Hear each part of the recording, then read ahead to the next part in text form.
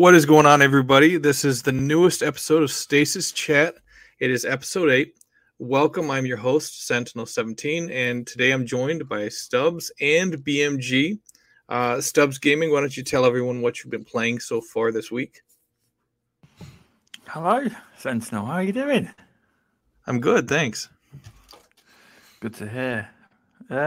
So this week I've been playing a little game I discovered on GamePass as recommended by a friendly pest the other week called Vampire Survivor. Now, this is like a game that's like crack. I love it. All right. It's a roguelike vampire game, but it's a 2D game. It's just, I even went to the level of buying it. It's only £3.90 via £3.19 via Game Pass, £3.99 normally, and it's just so damn addictive. I'm getting better and better as you do with roguelites, sorry, and it seems to have just blown up. I looked on Steam; it blew up on Steam. It's blown up on Xbox. It's got 250 odd reviews. It's massively positive, and it's through Game Pass. But yeah, there was something quite funny because I've spent hours and hours on this game so far. I'm getting better, but like something Scott from Green Pass Gaming mentioned on the Reddit post, somebody was complaining about the game, basically saying it's predatory. It's predatory real time. A £3.99 game is predatory. But yeah, I've been playing that. I've been playing. I have been playing. If you wait just 1 second, I've been playing Sonic Frontiers. As you can see in my logo, that's awful. That is a very Get good. that off. I won it thanks to the Sega guys at the Sega Guys podcast. Sega provided a code for them on the Xbox. Only 6 people entered. Because you had to actually do something. It was more than a retweet and a like. You had to actually go in the show and find out what the guest's favourite console, piece of music, and game was. And you know what people are like nowadays? They can't be bothered. So people didn't apply. But after people started to complain, they didn't see the tweet. Which, who knows what happened. But it was 4 or 5 tweets went out. But, I've not had very Sonic games generally. I prefer the Mega Drive versions, the 2D games, but this actually is like bosses. It's not as easy as I thought it would be. It's quite challenging in places, but it is quite fun. It's much better than what that demo showed. Yeah, it seems like a lot of people. He's gone. Oh, we lost Stubbs, I guess. Well, that's what he gets for showing Sonic. Rest in peace. Right. Well, I guess he'll be back, hopefully. Okay, so BMG, what have you been playing this week?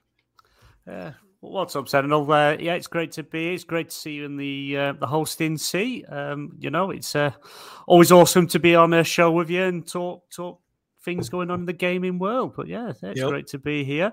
Well, it's one of them. I'm making my way through God of War Ragnarok. Really enjoying it. It's the story's really gripped me, and I'm savouring every minute I can of it. I've not getting as much time in gaming as I want to. I got a quick half hour in before the show tonight, and I'll probably get a bit more in after the show. But yeah, absolutely brilliant, loving it. Other than that, I've been dipping into a bit of the Halo Infinite co-op campaign, which it just makes the game feel like new again. I fell off the multiplayer.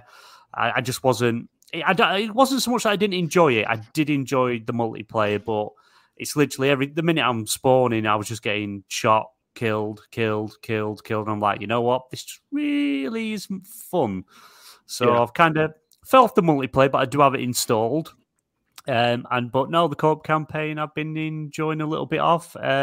Myself, you, Sentinel, and a friendly pest. We jumped into a bit of co-op campaign Friday evening, and it was fun.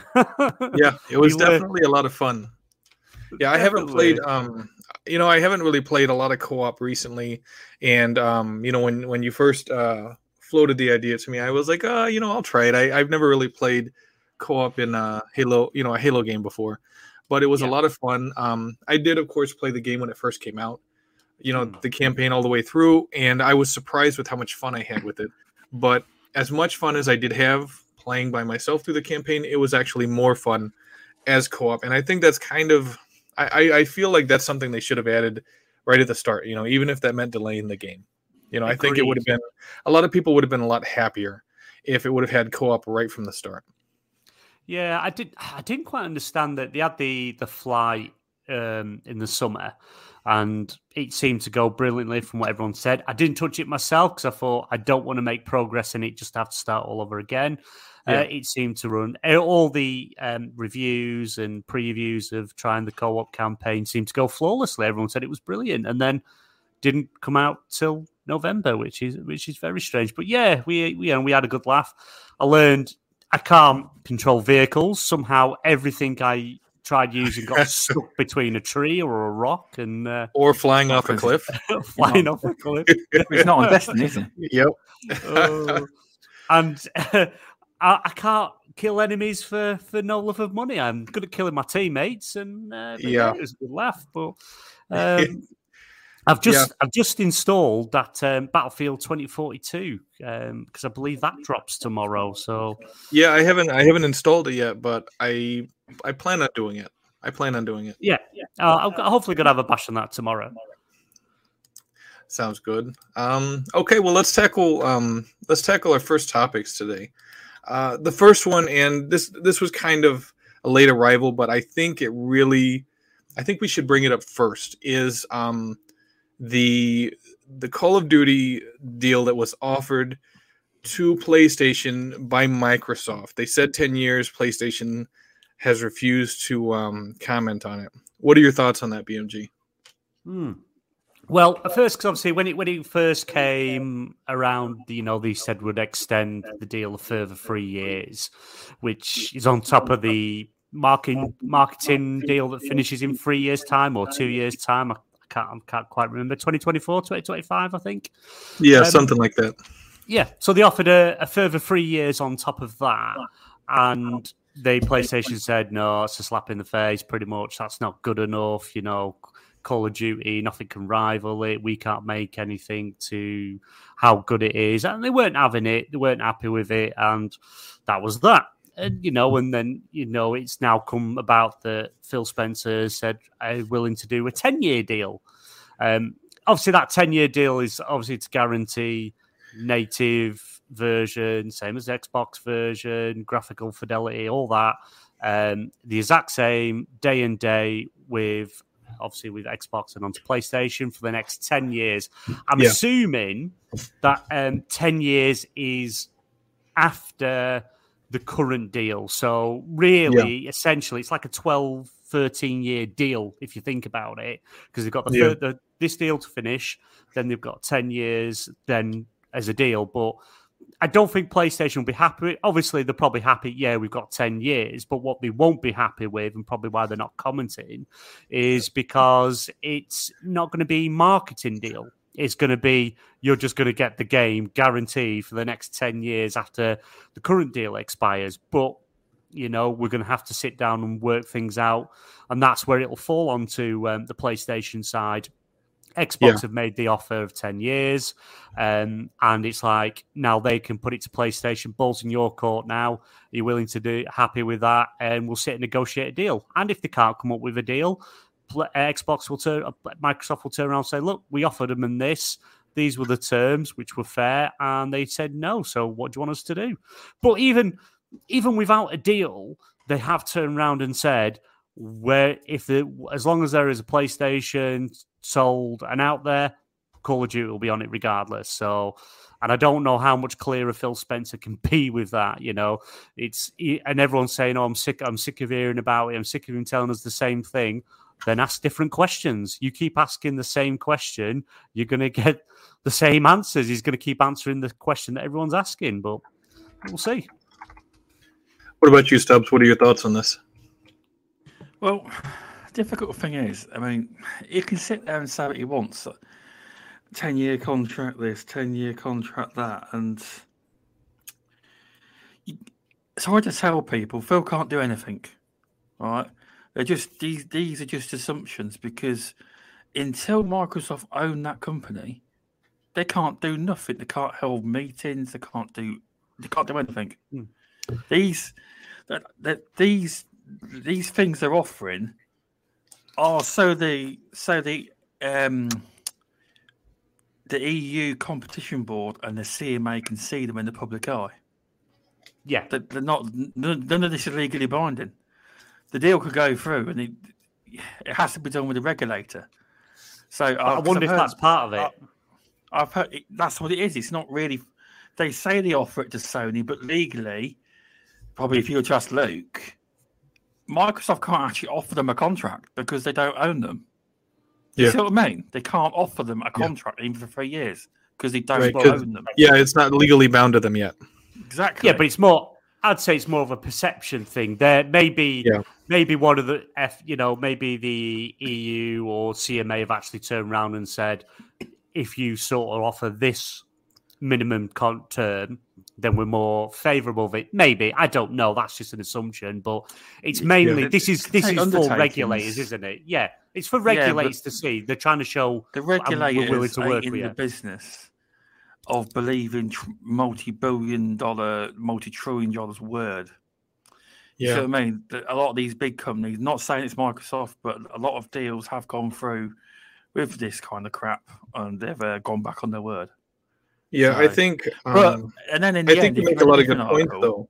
About it just being about perception, because so far, PlayStation has really been very vocal with opposing this. And then of course you have the CMA that has been, they've been pretty adamant about Xbox not really being, this move not being consumer friendly, and that's completely ridiculous because right now, as it is, with PlayStation getting exclusive perks with PlayStation, or with Call of Duty, I'm sorry, I don't think that's consumer friendly because it's like PlayStation gamers get stuff that Xbox gamers don't.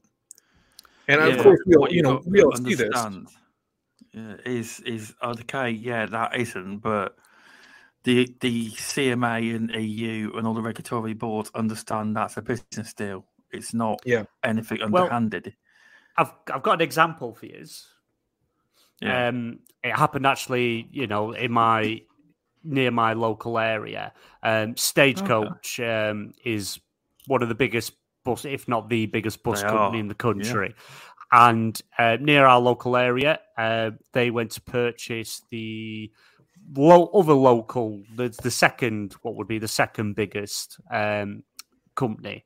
And what happened is obviously CMA was involved because obviously it would give them a monopoly in the entire county that they would have everything. So what happened at first is when they were trying to buy out the business, they were running the same route for cheaper. And eventually the other local company, they sold to them, went through the regulator fine. There were some concessions where, fair pricing, all this, that, and the other. And then what ended up happening is once the deal had gone through, about, I think it was just under a year after the deal was complete and the CMA had approved it, the Stagecoach company, they kind of went back on what was agreed. And essentially, they were driving up prices because there was no competition. They were charging more. And it turns out then the CMA got back involved and forced them to actually sell the company. So they had to sell that part of the business back off again. And it had to go to another private firm. Yeah, that's true. I think that's an example where they actually did a good job watching out for the consumer. That's it. So that's what these regulators would do. If these is like, concessions that they have floated and Xbox has said, and Microsoft saying we're willing to give 10 years, if that's the sort of area regulators were looking at, and if they offer that and then go back on that, then a regulator will just step back in and say, I'm sorry, you have to sell the company. Well, I could do that. I kind of feel like PlayStation doesn't even care if it's 1 year, if it's 10 years, if it's 20 years. I feel like the thing that they're really wanting Xbox and Microsoft to come out and say is that as long as we're making Call of Duty games, once this acquisition goes through, as long as we're making Call of Duty games, they will never come to Game Pass. I think that's what PlayStation wants, because right now, Game Pass is kind of, they're the elephant in the room, so to speak. I think if it comes to Game Pass, that's going to significantly affect the Call of Duty, the Call of Duty's presence on PlayStation. And I think that's what Jim Ryan really wants. He's, they could offer them, like I said, 50 years, but I kind of feel like if they came in the door and said, hey, we'll offer you exclusivity for 5 years, but we'll guarantee that it will never go to Game Pass, Jim Ryan would accept it in a heartbeat. Oh, yeah, definitely. But what I do think is, though... Sorry, go ahead. No, you go ahead, mate. What I do think is, see, they had this view, Satya was like, let's let them compete. And that comment, how the comment from Satya doesn't line up with the stuff Phil says. Satya's comment comes over as, we'll take Activision and we're for our ecosystem, and that would be exclusivity. Now, he didn't say that, but now Phil's coming out, and I truly believe this. I don't think Microsoft are as confident as they once were about this deal's going to pass. And I think they've changed their tactics to saying anything they can to police the regulatory boards, because the only ones that matter in the contracts are, this is what many people are missing, is the FTC, which they'll pass it anyway because they'll be scared of getting rigged up with litigation. The CMA and the EU are on the contract of letter to intent. It has to pass. It's actually in Microsoft's own contract to buy the company. If it doesn't pass all three boards, the deal's tanked. That's it. You can't just have it. I've heard a lot of other podcasters saying, "Oh no, well they can get around this. They can pull all their products from the UK and Europe and force them." That doesn't really work in reality. Microsoft wants all three regulatory boards to agree. So I just think Microsoft are trying to say anything they can now to try and get the deal to pass, regardless, because I can see why the CMA's got concerns, because on one hand, you've got Microsoft, Phil Spencer now saying, well, we want Call of Duty to be like Minecraft. But then new Bethesda releases, brand new Bethesda releases, a lot of them are becoming exclusive. Things like that. Some of their games are exclusive, some ain't exclusive. Because Phil Spencer does confuse me. Because one minute he's saying, oh, well, I think exclusives are going away now. A lot of people have used the argument where he's on about free-to-play games. But one minute he's saying exclusives are bad. Next minute he's saying, oh, I think exclusives are going to go away and everyone's going to buy games on all systems, no matter what system they're on. It's very confusing, I believe. And I've spoken to a few people about it in what he says. It's quite vague. Because he says exclusives are great. Then he goes, oh, I think we're going away from a future where the exclusives won't be a thing. What does he want? Exclusives or not exclusives? No, but then he's saying, then he goes on to say, well, what I meant was any console has Game Pass. That's not what he first said. He's changing the script a bit. Yeah, but he's always said, the main thing, the narrative that he's always kind of stuck with, he would rather have all games on every console so everyone can access them no matter what. But that's not a reality. That's not going to happen. So why hasn't he tried to put Halo Infinite on the PlayStation then? How do we know he hasn't? I mean, I think the reality of exclusives that we're looking at is he may have single player exclusives that stay on Xbox, but as far as multiplayer, outside of like Halo, Forza, and Gears of War, they really want those to be multi-platform just because there's more money attached to it. And you got to understand these acquisitions cost billions of dollars. And Microsoft is $1 trillion company, but at the end of the day, they want some of that money back. And keeping them just on Xbox and PC isn't going to cut it. Some of these games like Call of Duty that make hundreds of millions of dollars a day when they're doing good, they're going to want those on PlayStation so they can keep that money coming in. But we all know that it's also about Candy Crush, but I mean that also goes with like a different type of approach that they're going with. Not putting all their eggs in one basket with the exclusives. They want to branch out a little bit. They want to have Call of Duty games on PlayStation. They want that Candy Crush revenue. It's all about making their money back with all these investments.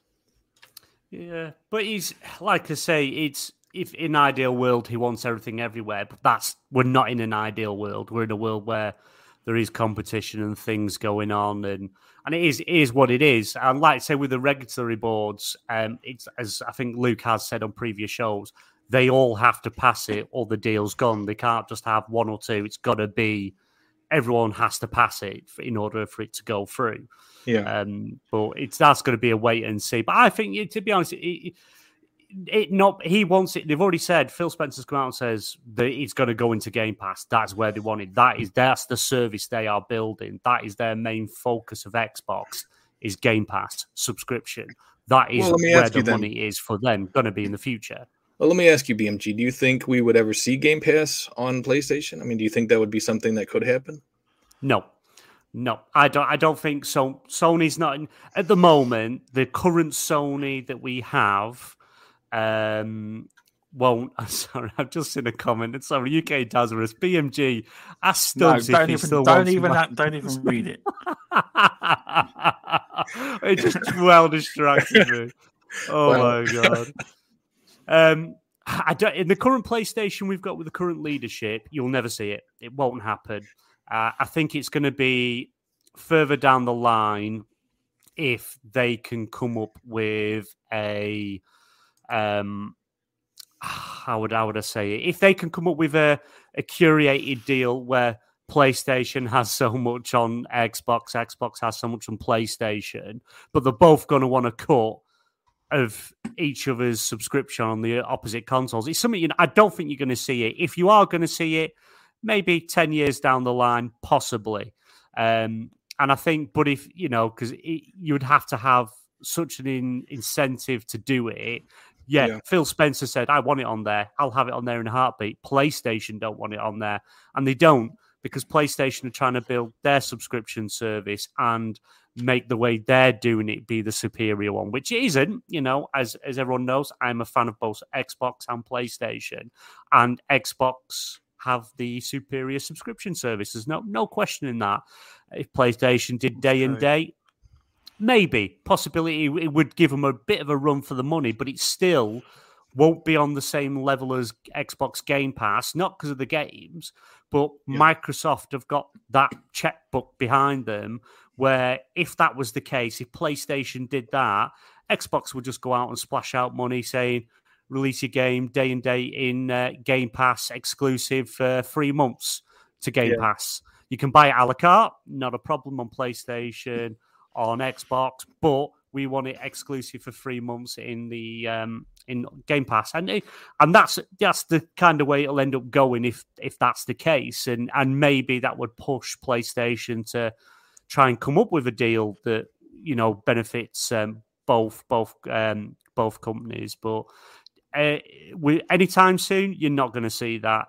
As much as some people want to see it, your die-hard PlayStation fans would sooner probably go and burn Microsoft to the ground before they allow this on their platform. But it's for sure, because although a few years ago, if you would have said the majority of the PlayStation games are going to be on PC within a year, you'd be laughed at. So they are changing. I do think if Xbox say Halo Infinite, that just the free-to-play multiplayer mode, and say I do think Gears is going to get a free. I think they're going to take Gears free-to-play in a separate game of its own. If they went to PlayStation and put it on there, I don't think Sony would stop them. And I know Muppet's going to disagree, and probably you can disagree, but if it's a multiplayer, PlayStation could generate revenue out of that. A lot of money out. Yeah, but that's it. PlayStation would only allow it if if Microsoft paid a cross-platform fee. They get X amount of revenue for having it on there and X amount of revenue for stuff that's sold like through battle passes and cosmetics and stuff. And I don't think Microsoft won't do it because it's in the long run, it's probably going to cost them more money than it's worth to have it, or they'll probably lose money having it on PlayStation. They want, as much as they want things everywhere, everyone play everywhere, and that's all good. But again, like you said, it's the subscription service that they're pushing, and nothing rivals it in the gaming. No, it doesn't. Area, nothing rivals it at all. Welcome to the stream, Friendly Pest. You made it. Hey, what are you guys doing? Hey, not much. We're just talking about Call of Duty on PlayStation and them not accepting the 10-year deal. Them sons of bitches. I know, right? So, Hey, just seeing Muppet's comment there. We're talking about Game Pass, but speaking of Xbox services, Xbox Live is 20 years old, almost old enough to drink. Well, it's caused plenty of drinking, if that helps. Right. I guess it was November 15th of 2002 that Xbox Live launched, and of course, when it launched, it was revolutionary. It pretty much created multiplayer as we know it. Did any of you guys were any of you guys on Xbox Live when it first launched? Yes, I was. I was around back up when we had dial-up internet, where you had to hear that weird connection tone, and if anyone picked up the phone, it knocked the internet off. I still remember where the only thing you could really do with the internet was ask Jeeves a question. That was very limited. Yeah. But yeah, no, I remember because I had the original Xbox. I remember when they brought out Xbox Live, and you had to have that. Remember that? Was it like an adapter that had to plug in, or was that the 360? I can't remember if there was some at first before when it was original Xbox. There was something to plug in for the internet, but it wasn't really that good. But I do remember there was something you had to put in, and then you had that weird headset. Well, I say it's a headset. It was like a one ear covering mic thing that didn't work very well, and they improved it on the 360. But yeah, I remember them bringing it in. It was great for that first time, not having to get everyone round in one place, to have all the consoles and multiple TVs put together. If it wasn't like the split screen thing, and it was, it was good. It was revolutionary. It's when the internet was starting to come into its own. Honestly, I think back now, gamers' problems today with how things are, if they weren't around then, they didn't suffer the pain we had to in our younger years, waiting for about 5 minutes for everyone to connect, and then take 10 minutes to load into a game, and you just pray to God that nothing cuts off and you could play a game. But yeah, I remember Xbox when it, well, and you know what? It's came around. They were so much better than PlayStation, because PlayStation, you had to plug that thing into the back of them, and the PlayStation multiplayer was so slow compared to Xbox Live. And it's like it's kind of like you knew that Microsoft and Xbox had planned out how they were going to make that work before they even brought it to the system, because it was definitely a quality service. Yes, yeah. PlayStation. Oh God! If anyone had the PlayStation 3 going into PlayStation 4, you probably remember the days where the PSN was down for a very significant amount of time, and you just couldn't do anything with it. And if you had an offline game, if you had an offline game, it was brilliant. But if you required the internet, you were screwed. Yeah. Yep. I remember that. I actually got 2 free games out of that, Infamous and Little Big Planet. Yes. But you never had that with Xbox Live. It's like they were always staying ahead of the situation, and you had minor issues here and there, but for the most part, and this is coming from someone obviously who's played on PlayStation for years, Xbox Live has almost always been head and shoulders above them all the time. Definitely. They've always been the superior service as Xbox over PlayStation. Even now, I don't know if any of you guys will know if PlayStation use Azure which is obviously owned by Microsoft, because obviously there was a deal put in place years ago, about 10 years ago. No, it won't be 10 years, sorry. Yeah, would it be? It was a few years ago. There was a deal It was for definitely a few. Microsoft Azure. I don't know if they actually use Microsoft Azure or not. Sorry, that's how a lot of Americans say Azure. We say Azure. Yeah, not sure if they do or don't use it, but PlayStation know their back-end stuff isn't that good. It doesn't touch Microsoft's at all. But they are trying to improve that. They're requiring companies and developers that help with that sort of stuff. And we're going to see it improve, but, they're always behind on that curve on the, the networking side of stuff. Yeah. So they used to Friendly take Pest. theirs offline for maintenance. Hey, Friendly Pest, were you an Xbox Live type of guy? Absolutely. I remember when it first came out, I didn't have the internet to use it. Only one friend in my group had a decent cable modem, and every Wednesday we'd go to his house to play Halo. That was back during the GameSpy days, and then when Xbox Live came out, it required cable internet. It was completely out of the question that I could use it for a while. I didn't finally have internet that was up to it until the 360 days. Okay. And I've always had mixed emotions about paying to play my games. Right. But there was no question that it was something new and different on console that you couldn't really do before, especially at the scale it was at. And it changed kind of the rules of the games in some way. Halo 1, for example, on GameSpy, you would create rooms and announce what map you were using and weapons and try to get people to join it, and then you would launch the game from there. But then Halo 2 came along, and it would matchmake for you and select the maps, and it was a completely different way to play, and it forced you to play maps that otherwise you would have skipped, and kind of that was fun in its own way because you had to get better at those maps. So yeah, I've been on Xbox Live since the 360 days. So one sec. We've Muppet just saying he doesn't remember Xbox running around the world crying about it. This whole everything that's going on.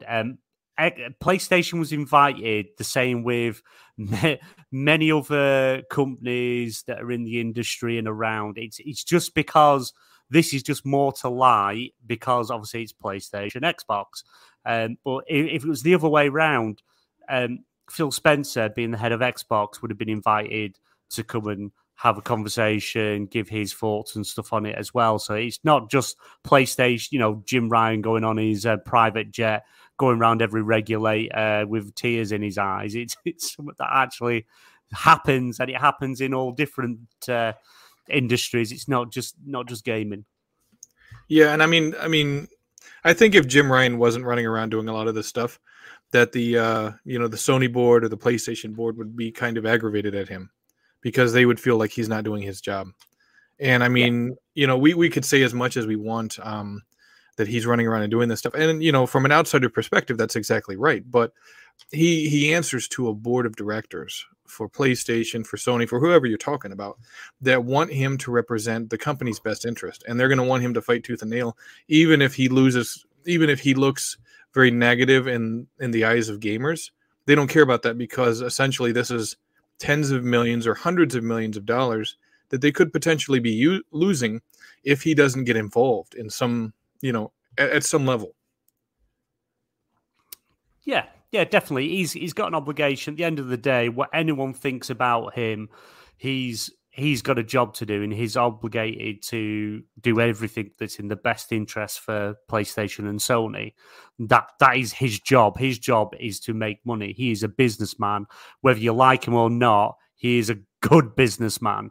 And whether we agree with the prices they charging for upgrades and whatever else, however you look at it, people still keep subscribing. People still keep paying for it. In fact, a lot of fans are happy to pay the higher price. And when they seeing that, and when they're looking at their books, looking at numbers and seeing, say, even though we put the price of the PlayStation 5 up, they're still hard to get a hold of and going through the roof. To them, well, we've made the right choice because we're making even more money because we're saving on components and stuff. So, however we look at it, they are making money. They're doing. As far as his board's concerned, he's doing a good job. Again, he's like Phil Spencer. He can't go and say anything publicly without clearing it through PR, the board. Everything's looked at and seen before anything is said. No, these men aren't stupid who just come online and just say stuff for the sake of saying stuff. They literally have to. It all goes through these different departments before anything is said. So I'm gonna disagree. I don't think the things he said is actually all that indicative of good business practices, and he couldn't get away with it if he wasn't speaking for the PlayStation brand, right? I think that brand carries enough clout and influence and favor that he can get away with a lot of the stuff they've done.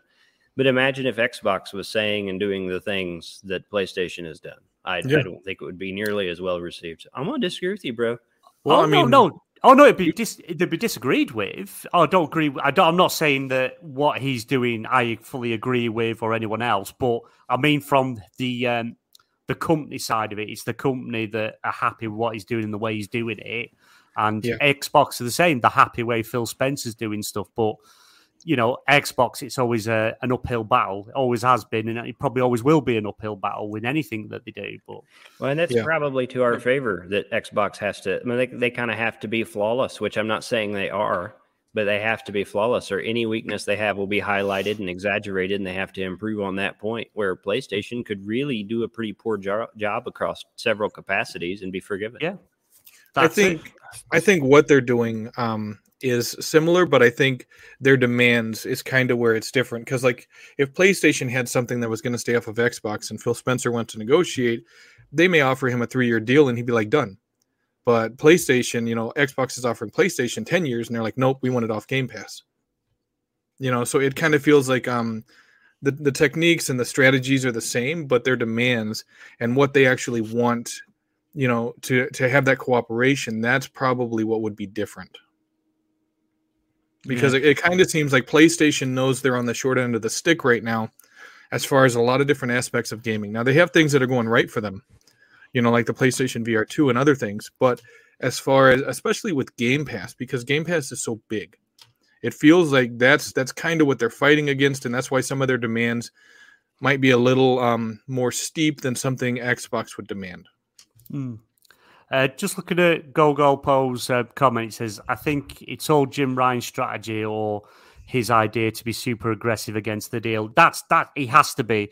He has to be against it. He has to actively fight against it because it's not in PlayStation's best interest that this deal goes through. It's not. Yeah. And to be honest, if they turn around and say, yeah, we haven't got a problem with it, just do what you want, it's, he probably won't have a job by the end of the week. He's got to fight it, whether he agrees with any of it or not. His job is to not let this deal go through so he can get as many years deal in and exclusivity on Call of Duty and other Activision Blizzard King games as possible. And when he says it's already backfiring because now it doesn't pass, Microsoft has no reason to play nice. And I agree. If the deal doesn't go through, I think we're going to see a very aggressive Microsoft, and they're just going to chuck loads of money at every third-party game possible to get it in the service, no matter the cost. Yeah, Luke Steele did bring up a fair point. I mean, we don't honestly know if Sony doesn't want the game to go to Game Pass. I don't think they've said that officially. I'm sure they've said that internally, but of course that's just speculation on our part until something actually comes out. But I mean, you got to look at the situation where Microsoft offered them a 10-year deal with Call of Duty, and that's still not good enough for them. So what you also got to bear in mind, Sentinel, is when Luke says these things, he is an M&A lawyer. He understands what. No, and I understand that, and that's why I said he makes a good point. Because until they say something publicly, from the outside, it's just us speculating, why PlayStation didn't accept that 10 years. It doesn't make sense because it's like if I was running PlayStation and Microsoft said, hey, 10 years, I'm like, that's straight because that's for the rest of this generation and probably the first couple of years for next generation. But again, from us on the outside looking in, there's no real way to tell what's going on, how they want to negotiate this sort of situation and why PlayStation refused that. And until they announce something publicly, again, everything that you see in podcasts and online is going to be all speculation from the outside. Exactly. Yeah. Exactly. I know it's many interesting. people probably disagree. Yeah, it's a good. It's interesting to see what's going to happen, where it's going on. Like say Luke says, we don't know if Sony wants it to or not going Game Pass or not. And like I say, no, they haven't actually mentioned anything about going into Game Pass or into PlayStation Plus or anything like that. But it'd be interesting to see what happens, because maybe that could be a deal. Maybe Xbox try and do the smart thing and say, right, when it comes into Game Pass, won't go into Game Pass for the first, let's just say 6 months, maybe as an example. But after that, it's going to drop into Game Pass, but we'll drop it into PlayStation Plus as well. That way they can still make money off a la carte deals in that first 6 months, but also then get a cut for everyone that downloads it on the PlayStation service as well as Xbox. Because, there's a chance that could kind of, bring PlayStation round a bit, saying it might bring more people into our subscription service because it's going to be in there 6 months after release. Is a possibility. And they're still trying to get this new 3-tier PlayStation Plus thing off the ground. It's interesting because I think you had a lot of people that subscribed to the old PlayStation Plus plan, and I did too. I did for years and years, but this new 3-tier plan where it's more expensive and where it can be a little confusing if you're not savvy with this sort of thing. It's going to take some more effort for them to get it off the ground, and I think until they really get this new PlayStation Plus system in place and it's really pulling in the numbers, they're going to be somewhat antagonistic, even if it's not officially. Internally, they're going to be pretty antagonistic towards Game Pass because Game Pass has it figured out. It's not overly confusing. It's like if you don't want to include multiplayer, it's just Game Pass. If you want to include multiplayer Xbox Live, then it's Game Pass Ultimate. And they're probably going to phase out Xbox Live. We don't know yet. Some people have talked about that. But right now, Xbox Live plus PlayStation Plus is Game Pass Ultimate. Very simple. So many titles day one. So PlayStation is trying to get their new PlayStation Plus 3 tiers off the ground and trying to figure it out.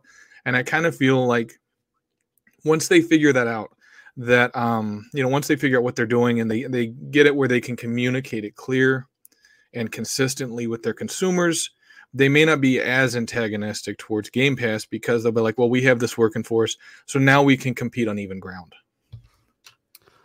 Yeah, it'd be interesting. I'd like to see them drop Live. I think that would be quite a big thing for Xbox. If they could drop Xbox Live and it's free. Online's free, free to play, games free. If you've got any games you own, play them online with your mates. We party chat for free. Because I think, chat, or if one of you guys might have to double check it for me or just make sure I'm right or wrong.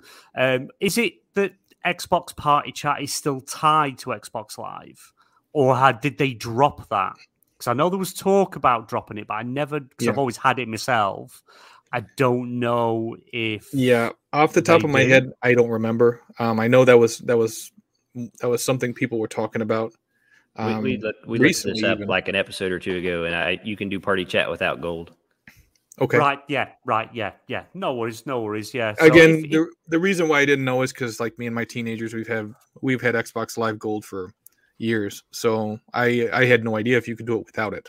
No, I know why you guys didn't know. It's because I said it, and you guys keep me muted. No, only like half the time. See, but yeah, it'd be good if you could just do away with it. Have Game Pass. I think I remember a while ago when we thought Ubisoft Plus was coming to the Xbox Game Pass Ultimate, and there was a chance that that's when they were going to drop the Xbox Live and then rework the tier system, so you could just have Xbox Game Pass Ultimate or Ultimate Plus, where you get all the games plus their expansions and what have you. So it'd be interesting to see where they do go in the future with it. I wouldn't say Xbox subscription side's confusing or anything like that.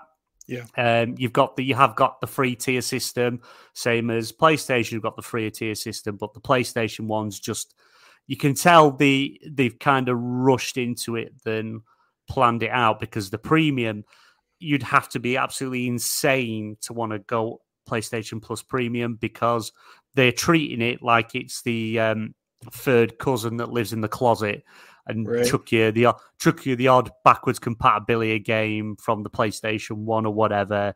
You might or the get VR guy that hangs out in the podcast. I get it. Yeah. But the extra tier is full of VR games and stuff, and they've got loads of decent stuff in there. The extra tier is where they're all concentrating. Now you can tell that's what they're putting everything into. That's where all the games are going. Premium's just giving you access to PlayStation 1, 2, and 3 games, but the catalogue's so small and they seem to take more off you than they give you. So I don't know. Xbox are definitely superior in it. I don't think PlayStation would touch it anytime soon. And if they came close, Microsoft would just open that checkbook and you would just see it change again. But competition's good. Competition means we benefit.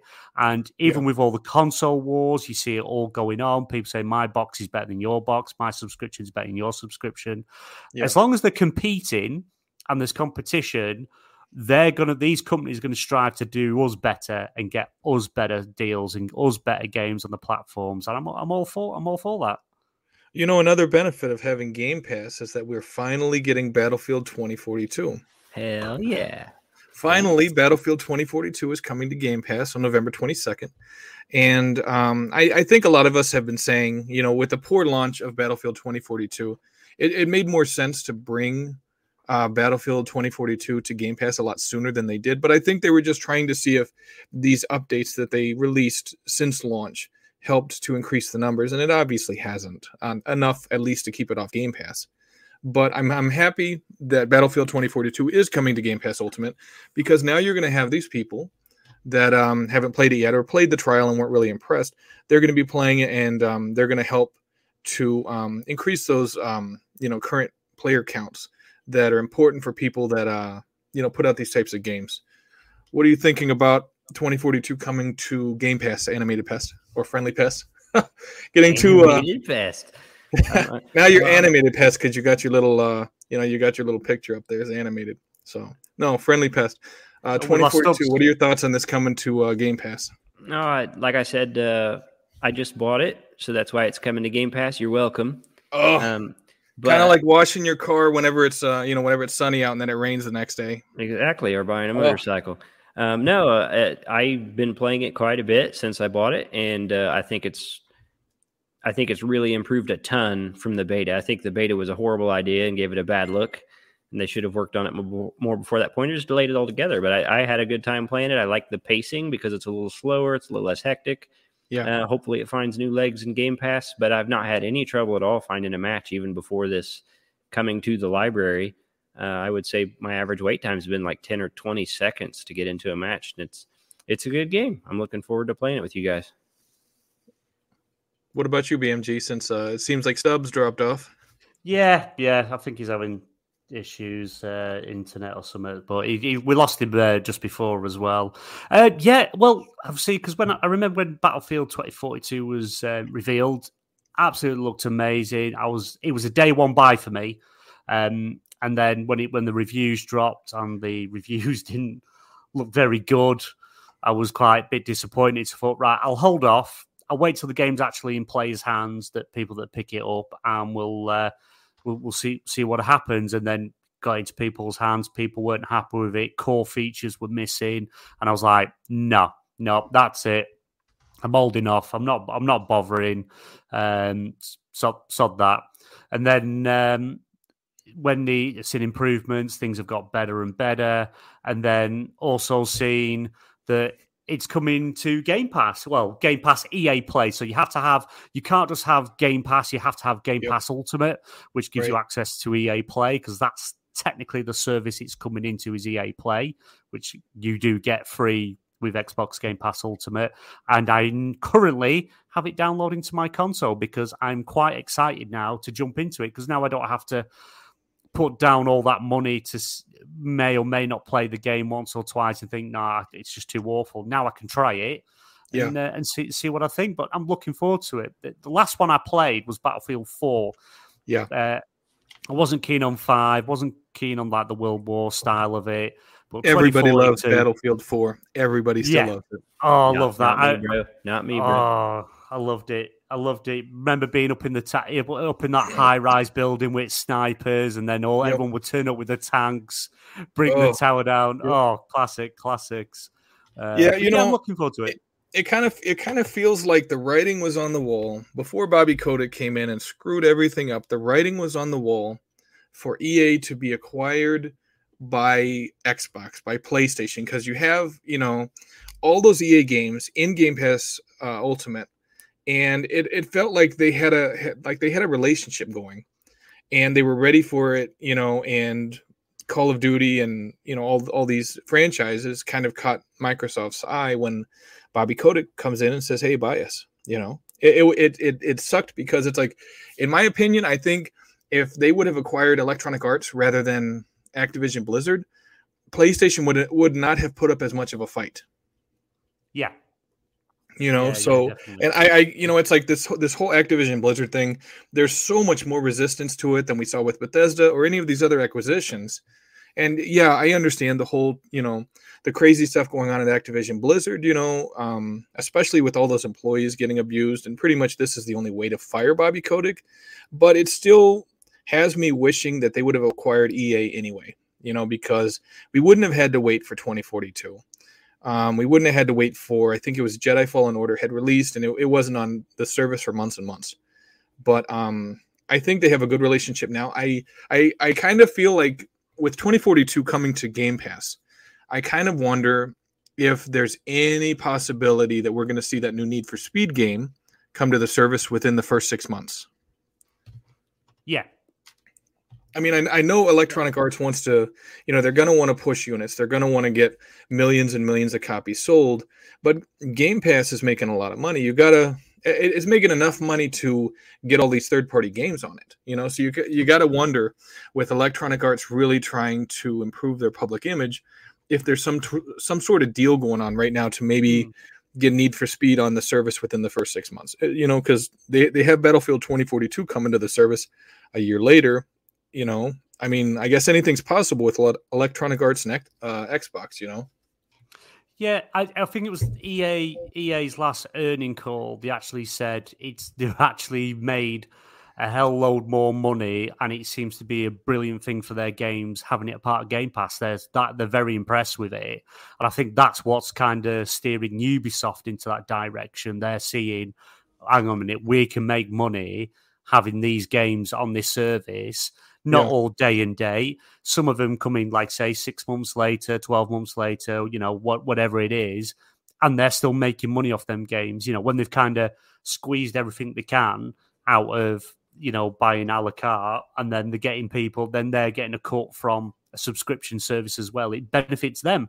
And to be honest, I think Battlefield 2042, I would have probably put it in the service sooner to try and get more people in, but obviously there is that possibility they were holding off just to try and polish it up first, maybe, and then put it in Game Pass, bring in a whole new audience and revive it. Because I do obviously think now Call of Duty's out and Battlefield's going to struggle more, and it's, it is going to. But if you then have access to, I think, what's Game Pass at the moment? The last number we got, 25 million, I think, we last got announced. Yeah. So that's potentially 25 million new players to play the game, which is a lot. That is a hell of a lot of player base diving into the game to play it at no extra cost for them. And you're exactly right, because I mean, how many of those users on Game Pass, when you're looking for something new to play, you pick a title that you might not have played before, or that you just wouldn't have picked. And you check it out and you realize you like it, and you end up buying it to support those developers. Yeah, that's it. You end up, or even if you don't buy the game, so say like, I've got it in Game Pass. It's going to be in Game Pass for the next 12 months or whatever, just for example. I'm not going to buy the game because I've got it in Game Pass, but I'll buy some cosmetics. I'll buy the expansions. There's the other opportunity. Well, when I fell off Destiny a long time ago, And then when I came back into it, because it landed in Game Pass and the expansions landed in Game Pass, and I found, well, I'm not going to buy them because they're in Game Pass, but I was spending money on cosmetics because I felt like, well, I've saved money because I've not had to buy all these things outright because I'm already paying in a subscription service. So just, so I give a bit more to the developer to show a bit more appreciation. I was picking up some cosmetics and things, and it was, and I think that's what a lot of people do. I think there was not the last earnings call, but the earnings call before that. There was a huge increase in people buying the battle passes, cosmetics, and the odd expansions for games that they were playing in Game Pass, and they were seeing there was a huge increase in that because people weren't putting that initial money down to get the game in the first place. So it can be a win-win for some developers, I think. Yeah, I agree. I think some of these developers definitely need a boost. I would say Volition needs a boost with their Saints Row reboot. It didn't do too well. And in fact, they're getting folded into Gearbox, according to what Embracer Group, their parent company, has announced. Have you guys heard about this? Yes. Go, Pest. I'll let you go first. I think I've done a bit too much talking. Well, Friendly Pest, please let us know what you think about that. What was the name of that game again? It was the Saints Row reboot. Saints Row, yeah. They fold them together. I don't know. I didn't. That game wasn't really on my radar. I think they should have played a little more to their core audience, which was kind of the absurd, over-the-top humor, and I think they thought that maybe they had a game that was good enough to stand without that, and seems like they might have been wrong about that. So I wasn't particularly interested and pay too much attention. If it came to Game Pass, I might try it. Otherwise, not too interested, so I don't have a lot to say on that one. Right. Your thoughts, BMG? Yeah, it's a shame because obviously the Volition was bought and brought into the fold, as well as Gearbox, and obviously many more developers that the Embracer has embraced into the family, as they say. But yeah, from Saints Row, they played it too safe. It wasn't the game that everyone thought it was going to be. We was expecting, this big, again, checkbook behind them. They could go back to the roots, make Saints Row as good as it was when it, from the originals, put more into it, make it bigger and better. And they just played everything safe because they was worried about offending everyone. I haven't played the game. I did hold off. I have seen a lot of videos and stuff and a lot of people talking about it. Redders from XBL and Ash, I'm a Ghostbuster from XBL Party Podcast, they both got it, played it, reviewed it. So go and check that out, guys, if you want to watch a review. But they were saying the same sort of thing. They played it too safe. For the story they were telling, the characters they had didn't make sense. You had these hip young people wanting to revive this, the saints and stuff like that, and it just didn't make sense. And I think that's what's lost them. If they just done what they did with Destroy All Humans and just remaster it, make it play in 4K 60, you could have remastered the original 3, and that would have made way more money than what this game's made. And then or do what they've done about the other game that I think we may or may not talk about. I don't know.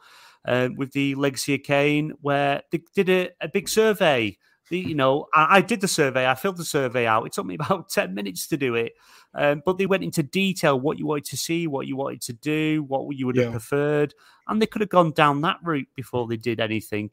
And it's obviously what they didn't pay off. The game didn't do well critically. It wasn't very well received. And then they're now looking at thinking, look, we've got all these hundreds of devs now. We have to start consolidating and moving things around. Volition didn't do that well with Saints Row, and now they folded them into Gearbox, which is a shame because Volition is a really good studio. They did some good stuff, and hopefully, even though they've been folded into Gearbox, maybe they'll make another Saints Row game, but maybe go back to the roots, maybe do some remasters or something like that with the all the engine and the power behind them with Gearbox, but I don't know. It's a shame to see. I hope nobody loses the jobs. I do hope they can come back with something soon. But that's the nature of the game, in the way things are today. It's just. Sorry, I think Stubbs says he's backstage. I don't know if it's his internet or something that's playing up. He says he was backstage. Is he at the bottom there? Is he showing at the bottom? No, not yet. All right, Stubbs, if you're listening, if you add yourself back in, then Sentinel can add you in, or Pest. Yeah. Now, maybe their problem was they just entered too crowded a market. They should have went to a more generous ground and made a VR game instead. They could have done that. I think that would have been interesting. It doesn't seem like there's a lot of VR games, in the open world crime action game. I think that would have been interesting. I think they kind of set themselves up for failure with the new Saints Row game. I pre-ordered it because I'm a big fan of open world sandbox games. And, when I played through it, it felt like, it kind of felt like it was fan fiction. To explain that, I'll use the new Matrix movie kind of as an example. If you've seen it, you know what I'm talking about. It didn't feel like it was made by the same people. It felt like fan fiction, like it was people who are just fans of the franchise that all got together and happened to, convince Keanu Reeves to make the movie. And that's how the new Matrix movie happened. It didn't feel like it belonged in the same universe. It felt like fan fiction. That's kind of how this Saints Row game felt. Like it didn't, it just didn't belong in the Saints Row universe because, if you would have had, you had Johnny Gat, you had Shandi, you had Pierce, they would have beat the hell out of this new group of Saints within like 30 seconds. It just felt like it just felt like it did not belong in the Saints Row universe. The way they conducted themselves, it's not like Hardened Criminals, and it's like I've known a lot of people that get out of college and they're trying to pay their student loans. None of them have ever considered going into a life of crime to pay their student loans. And that was the motivation for this new group of Saints to become criminals because they're going to pay their student loans off. It's like if they were the type that were going to partake in a life of crime, they probably wouldn't have gone to college anyway. It's like, why waste your time 4 years in college getting a degree and then, I'm just going to, I'm going to become a criminal and start, and it's just the whole premise was just stupid. And it's kind of like the people that originally made the Saints Row franchise, like they were no longer there, or like, they go to the door and they try their little ID card to get in, and they're like, I'm sorry, you're not allowed. Your ID card's been deactivated. It kind of felt like the people that could have made this franchise successful and positive, like they just weren't brought on board. And another big problem is when the fans who are passionate about this and may know more about, the series than the developers, when these developers started, completely saying, we're not going to listen to any of this feedback. And then after it came out, you had some people that were directly associated with this studio disrespecting the fans on social media. It's not a good look. It's not a good look. You look at the Sonic movie, fans came out, they said they didn't like the original look of Sonic, and they delayed it and they reworked it, and it came out and it was spectacular. It's like, that's what you should do. It's like, these people are fans for a reason. They support your brand, they support whatever your product is, and if they have feedback, you should listen to them because you're selling to them. If you come out with something like Saints Row, where there's obviously a cult following for this Saints Row franchise, and they're telling you this and telling you that, and you're like, no, I'm not even listening to any of that. It's a new take, it's a modern take, whatever. It's like, Saints Row is not a modern franchise. Saints Row should just be a franchise. However, Saints Row is, that's the mood, that's the theme, that's the feel you should go with, not your modern take on this. Oh, college kids are going to take up a life of crime. Are you kidding me?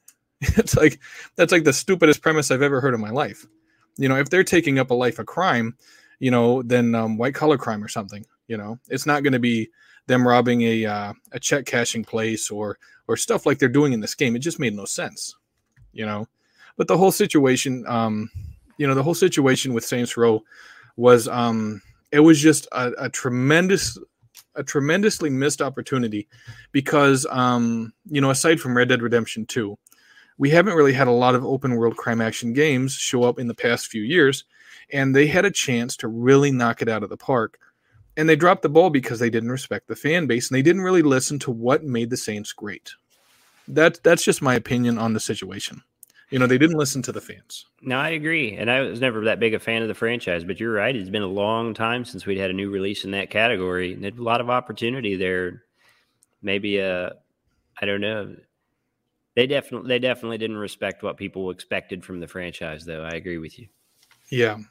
Well, I am glad to see, though, that the creators or the developers behind Legacy of Kain respect the fan base. Crystal Dynamics said it hears fans loud and clear after over 100,000 responses to a recent survey about a potential Legacy of Kain revival. And I hear about Legacy of Kain all the time.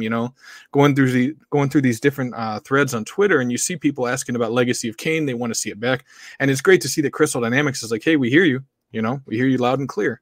It's great that they're actually admitting that they're listening to fans. What are your thoughts on a possible Legacy of Kain revival? I have no thoughts as I've never played it.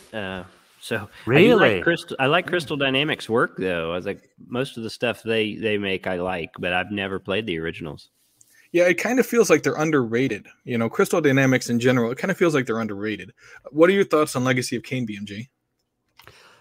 Give me the originals remastered. I love the Legacy of Kain series. Always, Razzle was an awesome character. I think now with what there is now and where technology is now, they could do a proper remake even. Not remaster, let's have a remake. Let's rebuild that game, the original from the ground up. It was amazing, flicking between the two worlds and stuff like that. It was a brilliant series, sucking the souls out of people and that. It was brilliant, absolutely brilliant. Even the OM games, I love them.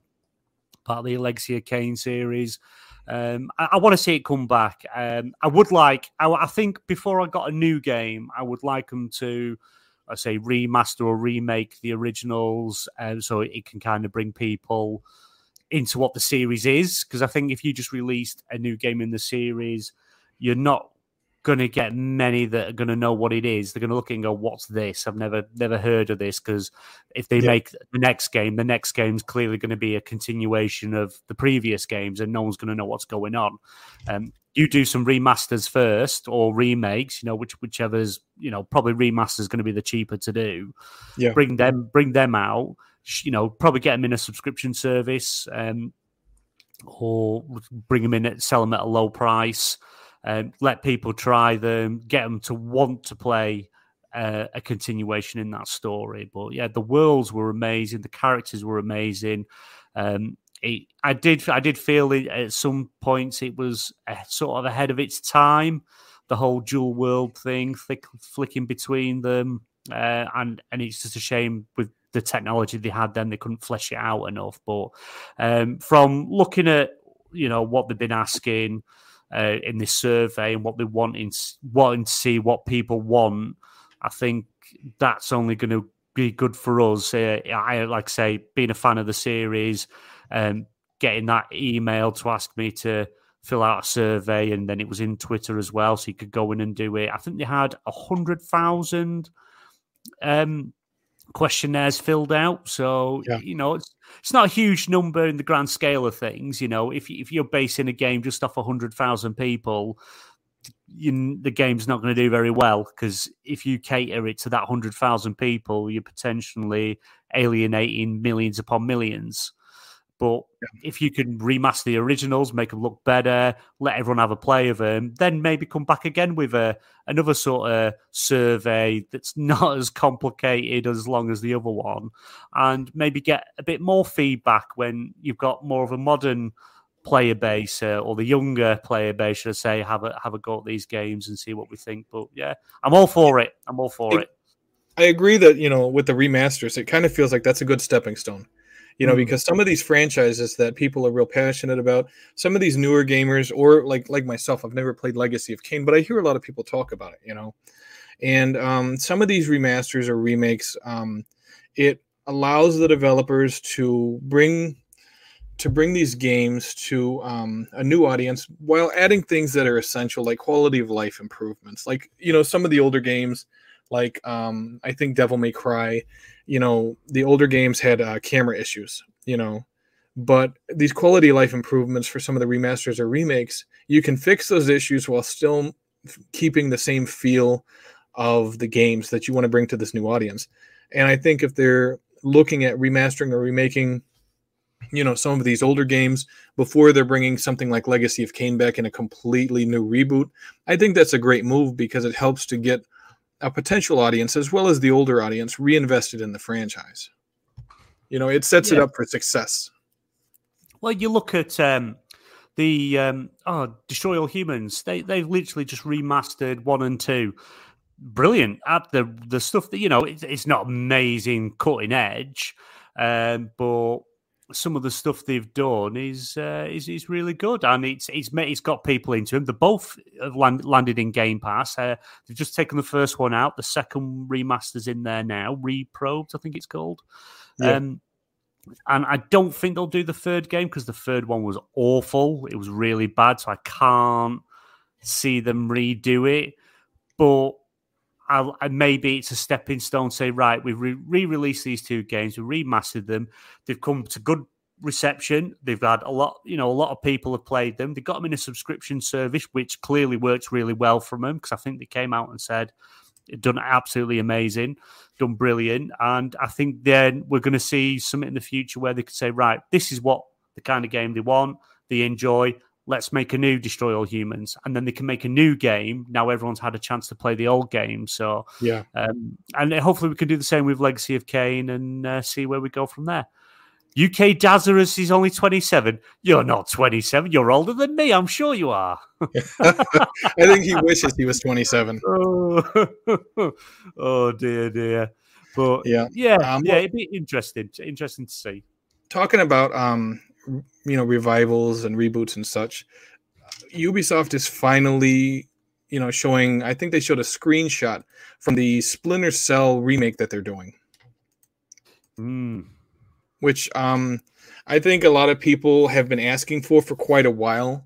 And, you know, it's great that Ubisoft was actually listening. It's like the last game was Splinter Cell, what was it? It was like Splinter Cell Blacklist or something on the PS3 and the Xbox 360. Long time ago. Yeah. People have been asking for it. They had like a couple of missions, I think, that they added to Ghost Recon Wildlands. And people have been really adamant and really vocal about, you know, Sam Fisher coming back. And it's great to see that Ubisoft is finally showing the screenshot off and saying, hey, here you go. We've been listening to you. Here's what we have so far. Just a little teaser of what it's going to look like. What are your thoughts on the Splinter Cell remake? Me or Pest? We'll go with you. We'll go with you first. Like I say, Splinter Cell Blacklist, the last one that they did, they used a different voice actor, went for a bit of a younger Sam Fisher. I don't know why they went in that direction, but it was actually a really, really good game. The way they presented it, the way they did each mission, you know, you kind of like walked along and saw the name of the level you was on, kind of like on the wall and stuff. It's really, really good. But it kind of obviously got stuck on the 360. You can actually get it backwards compatibility, and it runs at 4K 60 on the Xbox Series S and X, or 1080p 60 on the Series S. But it looks absolutely beautiful. If you played Assassin's Creed Unity recently, that feels like a brand new game running at 4K 60 on the Series consoles. So I recommend picking it up if anyone's wants to go back. So I think currently it's part of the Black Friday deal, and I think it's coming about in the UK. It's about $5.29, I think, thereabouts. So it's fairly cheap to pick up. But yeah, they've literally shoved Sam Fisher in everything but his own game. He's been in a mobile game that got cancelled. They were doing that.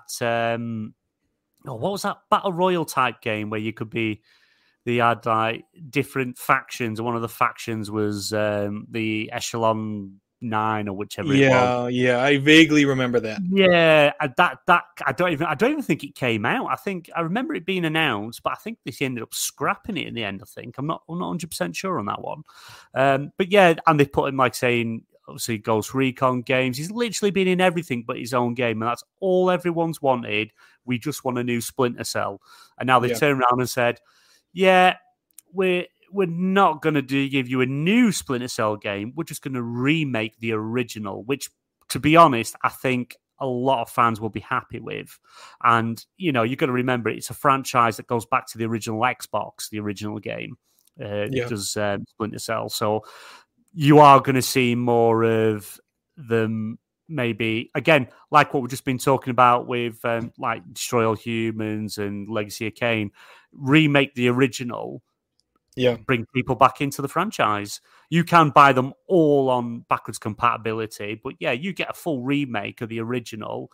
That sets you up for where you can move the story forward, because you're probably going to see them redo the same with the other games. Yeah. Up to Pandora Tomorrow. Was that the second one? I think thereabouts. I think, was it the third one? Pandora Tomorrow. I don't remember off the top of my head. I think it was the second. I could be wrong. Chat, if you know, let me know. But yeah, it'll be interesting to see where it goes. It looks good. Yeah, we've only seen concept art screenshots. Look amazing because obviously it's a still, but yeah, it's how they're going to bring a game like that up to date. As we know, they remade the remaster of Last of Us Part 1, but it's still the same controls, which is, a bit strange. You'd thought with them updating everything, the controls would have got overhaul as well, and they didn't. So, and if I remember 4 years ago, I went to a gaming convention, and they had a retro area, and they had an original Xbox out there with the original Splinter Cell. So I thought, I'll give this a bash. I haven't played Splinter Cell in years. And it was awful. Played absolutely abysmal. And I thought, how did we play games back then? It's just like, boom. Well, yeah, it's because you didn't have the the upgraded control system and all the stuff that they've developed over time, obviously. Yeah, exactly. So yeah, I like the idea of having the game remade before they go into a sequel. Remake the first 2 or 3 games before you do an actual sequel, but the downside is the longer it takes them, the older the voice actor for Sam Fisher's getting. I can't remember his Ironside. I can't remember his Michael first name. Ironside. That's it, Michael Ironside. It was on the tip of my tongue, but I couldn't remember it. But he's not exactly a young chap anymore. So they're kind of going to have to get on with these games if they're going to want him back to voice it, voice the character. That's if he is. We don't actually know. I don't think they announced or haven't really announced much yet. I don't even know if Michael Ironside's even coming back to voice Sam Fisher. They might decide to do what they did with Metal Gear Solid 5, and they recast David Hayter, who's played Solid Snake and Big Boss in every single game, and recast him with Kiefer Sutherland, which was awful. Which was the biggest mistake ever made. But yeah, I don't know. I don't know if they're going to have him back, if they're going to recast him, if they're going to try and reboot the series from remaking the first game. I don't know, but yeah, I'm looking forward to it. Splinter Cell's been gone for too long. It's time we get another one. Definitely agree. I think there's room for Splinter Cell to really do well because, like you said, we've been without it for a while. So it'll be interesting to see how well it does. There is an update, I guess, to Xbox. It's a November update. It lets players join Discord voice channels directly from their console. It also includes Discord audio improvements, plus a new wish list and game capture features. What are your thoughts on this new update that lets players join Discord voice channels? The Discord part's interesting to me. I'm not as familiar with it. Wonder if it's super intuitive. I think it's great because I know quite a few people that game on Discord chat primarily. So, but it'll matter entirely how intuitive it is, right? Because if I got to work for it, I'm not going to bother. But especially for cross-play games, I think that's pretty awesome. Did they specify how they're improving the capture app, etc.? I'm not sure, to be honest. Let me see. I know they said I'm looking for the capture app. Let me see. Microsoft said today's update includes a new capture app offering improved viewing, management, and editing features. These include increased bitrate for playback of 720p and 1080p clips on the Series X and S, and the ability to copy game clips and screenshots directly to an external drive. Oh, nice. I think that's been a long time coming. I think that'll be a huge improvement, especially for people that like to record and share content, which I've taken favor to. The current app's old and slow and frustrating, and sometimes won't let you see your stuff, and so I like that a lot. What are your thoughts on it, BMG? Well, obviously, was it last month or the month before they actually introduced Discord onto the Xbox? Because if you went onto Discord now, there's actually an option on the bottom of Discord to connect straight to your Xbox. Yeah. So you can switch the audio over. But now but it was very limited. But now you can actually on your console, you get the app on your console. The hardest bit with Discord and Xbox is the linking Discord to Xbox. It's a bit of a faff for about 5 minutes, but then once it's done, it runs nice and smooth. It actually works really well.